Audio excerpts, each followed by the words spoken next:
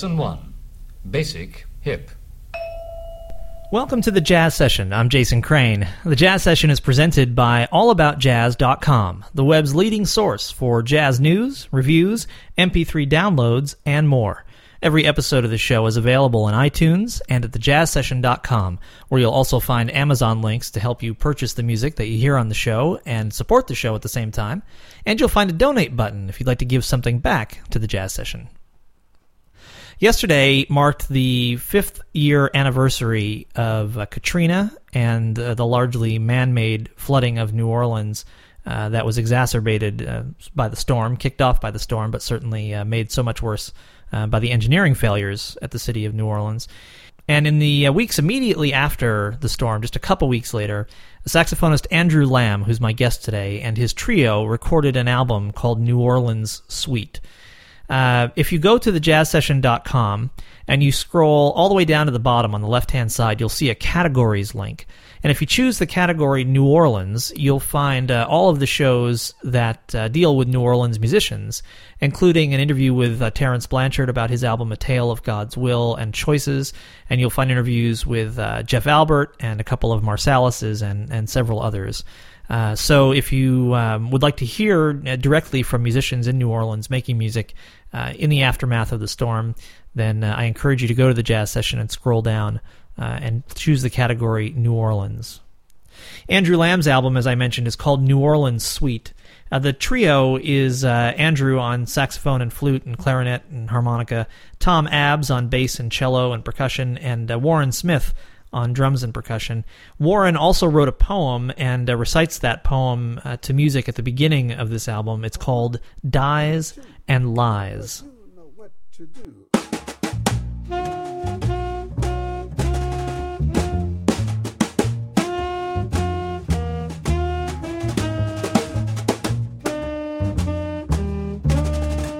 The show must go on. No, don't cancel. The ball game, the MLB, the NFL, the PGA, tennis, the WNBA. Mother Nature just staged a terrorist act on our ass.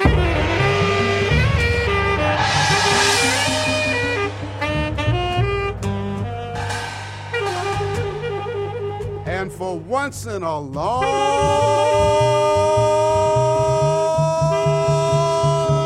time, not a Muslim was blamed. Now it's open season on us again. Shoot to kill, zero tolerance. Looting to survive is punishable by death. Make them answer to any lie. Then they die, here or in Iraq.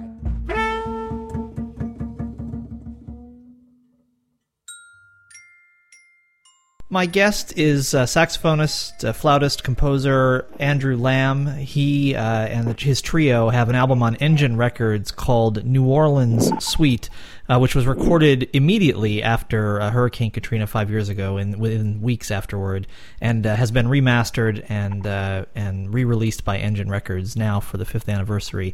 And it's my pleasure to welcome Andrew Lamb to the show. Thanks so much for being here, Andrew. Oh, it's my pleasure. Absolutely, Jason. Well, let's start right off and talk about why you felt compelled to record this music 5 years ago when you did. Why did you feel that making a musical statement was important for you? Well, what happened then, I remembered how warm I felt being in New Orleans and the people that I met. And at the time, I was on a houseboat with my family on a vacation, going down the Erie Canal. When I got that news, man, I could just imagine what was going on, and I had family members down there. Like my wife had some cousins and stuff, and it was just so deep for me to know that had happened, and I had to express something. That's all I could do. I couldn't physically do anything, but I could spiritually do something. And I was moved. I had to make some type of statement. I had to do something that might help heal someone later, because I knew that there was just going to be a lot of healing that was going to have to happen.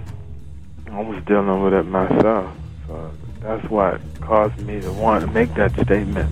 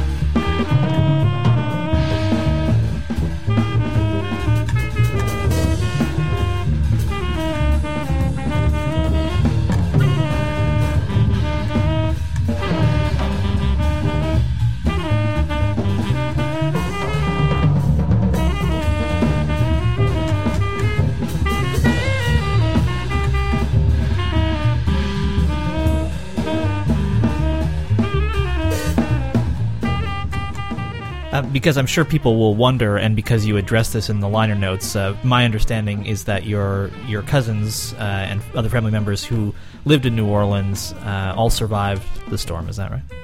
Yes. So, airlifted and so forth. That's great. Which was great, but it was some time before knowing that. So everyone was in suspense, of course, hoping everyone was okay. It was really a lot. Andrew, you talked about making a spiritual statement. Can you talk about what you feel the role of that statement was in the aftermath of what happened in New Orleans? And we refer to it as Katrina, and really, it was a storm largely that was man-made in its effects. There was a storm, but the actual disaster was man-made. So referring to it as Katrina is kind of shorthand that takes away responsibility from the people who really caused it to happen. But I wonder, can you talk about the spiritual component? What you felt your contribution was going to be by recording this music? Was that people need something to hold on to, something to know that this happened, and it was a tragic thing that happened, and people's whole lives and families, everything they worked for in some cases was just totally destroyed. People lost their lives. People had to survive and do everything they could in the middle of all that, and pray to be rescued and be saved. And I just imagine how that must have been. Having to swim and see the dead bodies floating in the water around you, gasping for air, and hoping you could find something to hold on to save yourself. Hoping someone else is going to be saved. Seeing a friend of yours floating down the water, something like that. That's just terrible now. And I just felt that people need to know that there's something they could listen to, man. They could hold on to. They could feel that there's hope there. That they're not forgotten, that this happened. It was felt by everyone to some extent or another that's conscious. And through that, there could be some type of warmth. Yeah, I feel that the music is through the blessings of the Creator. If you allow to create music, you have a responsibility. To the people who don't play instruments, who love music, you have a responsibility to try and bring some warmth to someone, some love, some hope, man. That's how I feel about it, in all sincerity. So that, I wanted to do something. I prayed on that. Could make some kind of contribution to help somebody, And Andrew, you made a choice on this recording that I particularly respect. There are many famous recordings from throughout the history of jazz that deal with political issues through instrumental music. And on this recording, in addition to the instrumental music, and we should mention that it's Tom Abbs and Warren Smith who accompany you, actually the very first track, Dies and Lies, does contain lyrics in the form of a poem and then some sung sections from Warren Smith. And those definitely cast the entire album in a very particular political light. I don't mean political in the Republican or Democratic sense, but political in the sense of kind of enlightened people watching the reaction to this storm. And certainly Warren's poetry is very pointed. And given that you guys recorded this just a couple weeks after Katrina, you weren't reacting to years of analysis. You were right there in the moment. Can you talk about that decision to begin the album that way? What happened is that I had my feelings about it when I contacted Warren and Tom. I went to see Warren and to visit him. And when I got there, Warren had his own feelings about things, and Warren had composed this already, not knowing that I was going to speak with him about recording the record. So it was just divine intervention, the way that it happened that way. That his poem, that statement, it was all part of the real story of what was going on. So that's the reason why it started that way.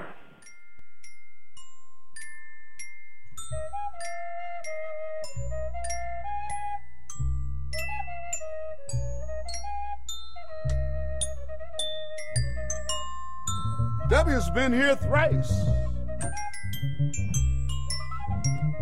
Took pictures and left saying thrice. Won't forget what I saw, help is on the way. Won't forget what I saw, help is on the way. Won't forget what I saw, help is on the way. It's week 2 now, no one who can really help has arrived. Then the administration sent their man, John Wayne, the Raging Cajun. General Honore came and gave some hope. But when he saw it all, he damn near cried.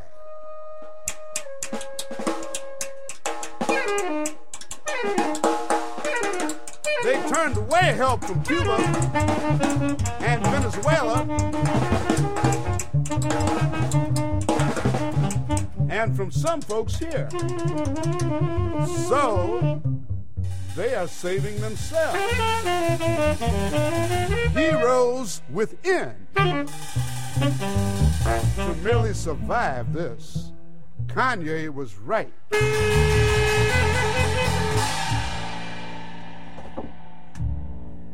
When he lies, a lot of folks dies.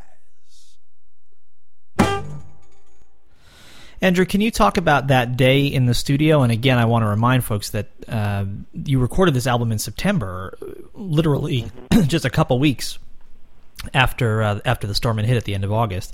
Can you talk about that day in the studio and what it was like? That day in the studio was a very serious, very, it was a very busy day. And everyone was anxious, and everyone was in the moment of making this happen. And what was really grand about this was Stephen Walcott, who was also the engineer. I mean, he was just as into it as we were into it. It wasn't just recording a record or just recording a good record. You know, this was about really capturing the moment, the statement, the feelings that everyone had there. And we were all just, you know, that was the moment to do that. I mean, that's where we were at the time. That's where we were at the time. You know, just really, really, really engaged in this. I mean, it was, I mean, it's hard to put into certain words that energy, but you could feel that energy that was in the room. And the whole room was just lit up with it. You know, and it's like it was effortless, you know, because it was real. Everything was just true. It was about really making this happen.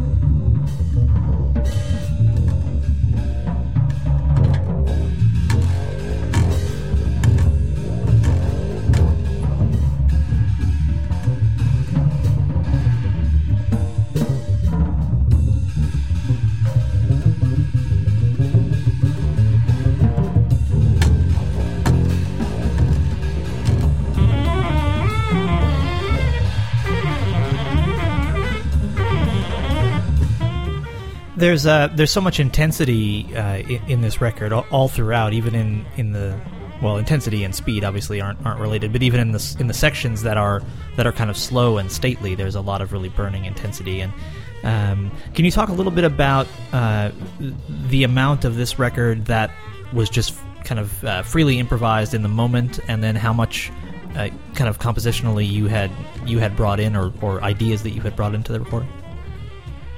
Well,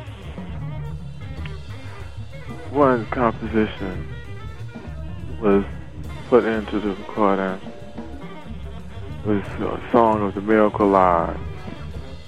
And Song of the Miracle Lives in this state was dedicated to the people who went through having to be rescued, and as I mentioned before, seeing these bodies and having to swim and hold on to things and pray to be rescued and survive this.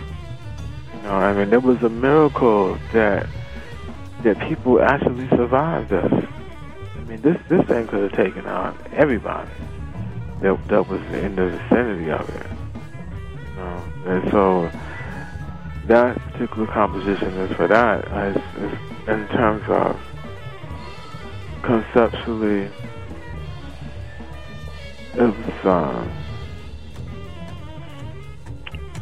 speaking about the improvisational aspects, man. Just expressing how you felt about it. I mean, we're using the bells and using the percussion instruments. That was really about just the whole drama of it, the whole idea of panic. Yeah, like, trying to do everything you could to put yourself somewhere in that mindset. that you had to make it, and just knowing that all this was going on, you know. So that's where that was. You know, we would all hope that a record like this would be a historical document talking about something from the past, and unfortunately, even 5 years on, much of what happened as a result of Katrina and as a result of the engineering failures is still going on, and then kind of almost some cosmic joke, then the BP oil spill happened, and you know, the whole thing is kind of brought right back into the forefront again, the whole destruction of the Gulf Coast, and that seems to make this album particularly relevant once again. That it seems to make it just as relevant today, unfortunately, as it was 2 weeks after the hurricane. Yes, it does. I mean, it's just amazing.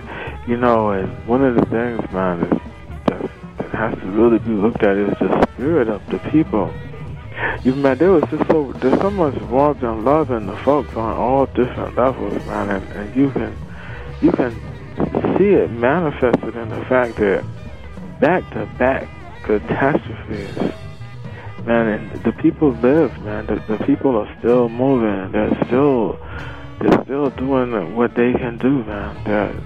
It's amazing. It's an amazing thing when you really look at it. Look at just being bombarded by these two different things, you know, and it's rough.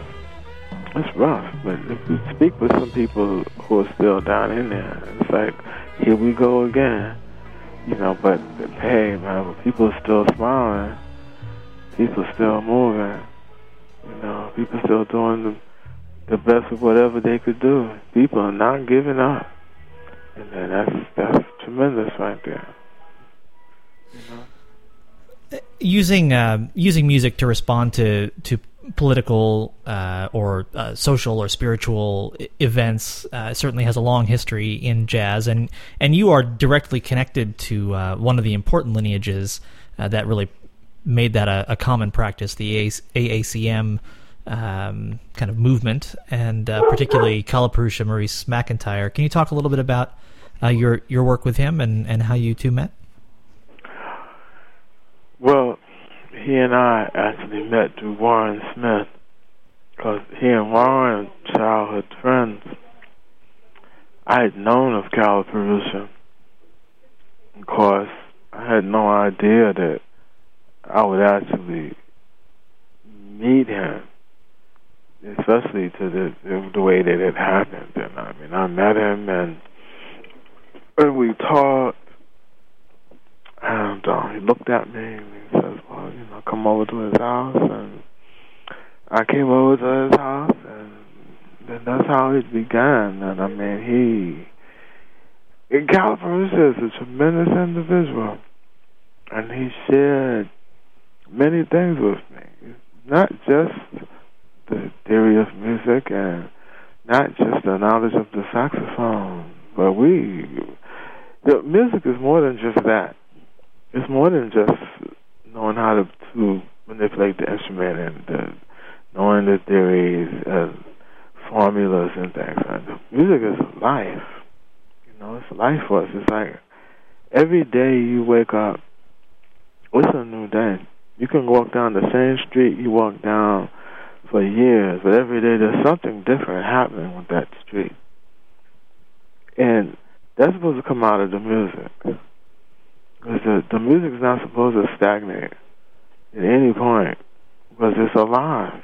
The music is a living entity, really. You know, and, I mean, we talked about family, universe. We talked about the physicality of playing the instrument, and a whole nother study is breathing and thinking and communication. You know, communicating to someone. If someone understands it, you're actually saying something to them. It's coming from you. You know, it's not just sound. It's sound with something in it that makes you feel that. And then that has to be within you. though. Because you can play anything, but to move someone, there has to be something in you that they feel coming out of the music to move them, to make someone, to touch somebody. I mean, it's really what that is. So he shared a lot with me. Everything from the ACM, the teachings, the philosophies, I mean, all of that. So, I mean, it was just really great that the Creator had put me there with him, especially at that particular point in my development. That was just beyond words, really. And roughly when is this that we're talking about? When did you two first meet? Early 70s. Okay. So I studied with him in the early 70s, and then intervals towards the late 70s, then the early 80s, mid 80s, and that was and the mid 80s was that was it.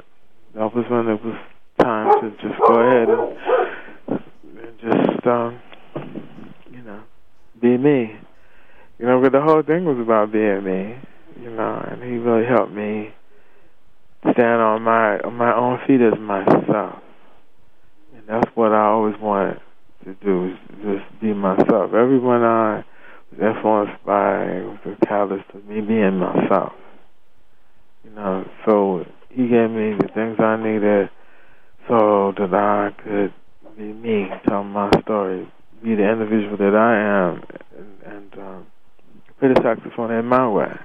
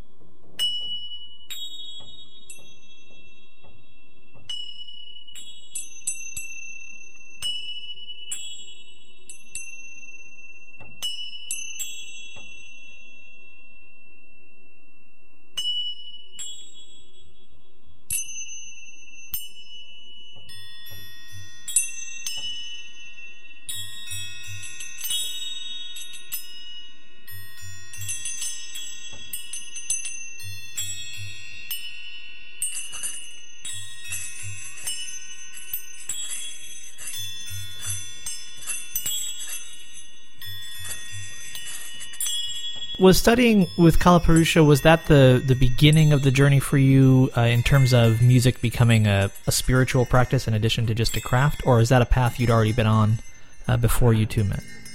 No, that's a path I had already been on. I was on that path and finding my way. And I knew it was a deeper thing than folks I was around there. And then I had this experience where I was playing the flute, and there was a lady who was around me. She was hearing impaired, and she said I was beautiful, and I looked at her. She could say it, the way she could speak. You understand what I mean? Yes. And I said, I looked at her. She said, "You wonder how I know?" And she felt the flute. And she said, "'Cause I could feel the vibrations." And she told me that changed everything about, it showed me I was on the right path completely, and it just changed everything. I knew what was going on. I knew that it was even deeper than I thought it was. And I knew I was on the right track. And that just enlightened me to work harder and to be an individual, to not be distracted by Well, he was trying to get me not to be an individual. To tell me I should be, I should play like this one, play like that one, whatever. I wasn't interested in that. I knew I was on the path, and I knew it was going to be hard. It was going to be a lot of work. I understood that, and I was prepared to do that. I've been on that fence. And I understand so much about this, man. I mean, latter years I had an experience when I did a performance with this organization, man. It's Def Jam, where all of the dancers, they're all hearing impaired, but they feel the vibration through the floor. I mean, and that just connected with everything that I had experienced when I was 18, 19 years old. So I knew I was on the path, man. And Cal Perusha being there, it was wonderful. I mean, there's if you ever have read Autobiography of a Yogi by Paramahansa Yogananda, there's a period in there where he's searching for his teacher. He doesn't know where he's going to find his teacher, and suddenly, boom, his teacher is there, and he realizes that this is the person that he should study with on his road to enlightenment. So it's very interesting that it happened, and I could relate that to my studying with Cal Perusha in that way. So everything was connected for me. And God, there was no question about whether I was on the right path or not. And I still know. So that's what that is. My guest is Andrew Lamb. He and his trio recorded an album immediately after, in the weeks after Hurricane Katrina, called New Orleans Suite, and it's been remastered and re-released by Engine Records here at the 5th anniversary. It's I think a very special album, a very important album. And Andrew, it's been a real pleasure to talk to you about this music and the path you've been on, and I thank you for taking the time to do it. Well, listen, thank you. I'm very happy to have been on your show. I really appreciate and respect your work. I've listened to your interviews, and I hope you continue with your work, and I hope you get all the support you need.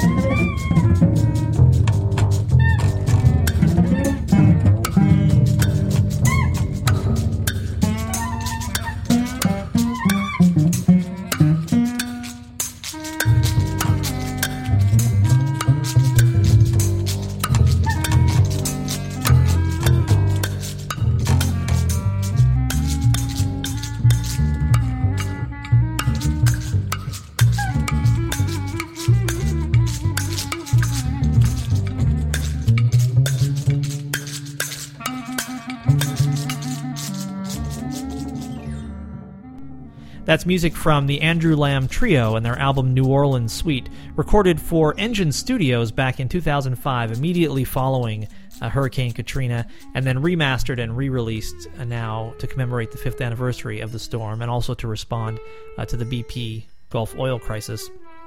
As I mentioned at the top of the show, if you'd like to hear more from musicians from New Orleans, you can go to thejazzsession.com and scroll down to the lower left-hand side, the bottom of the left-hand side of the jazzsession.com page, and you'll see a categories link. If you just click on that, a little drop-down menu will pop up, and you can choose New Orleans, and you'll see a list of all the interviews with musicians from New Orleans that I've done on the show. My thanks to the Respect Sextet, who recorded the opening and closing themes to this program. They've got a new album called Farcical Built for Six that you'll find at respectsextet.com. It has liner notes by my friend Jeff Rabel, who's at jeffrabel.com. He's a humor writer and columnist. And his brother Dave Rabel designed the logo for the Jazz Session. Thanks, Dave. Thank you so much for listening. Please go out and support live jazz whenever and wherever you can, and then come back next time for another conversation about jazz on the Jazz Session.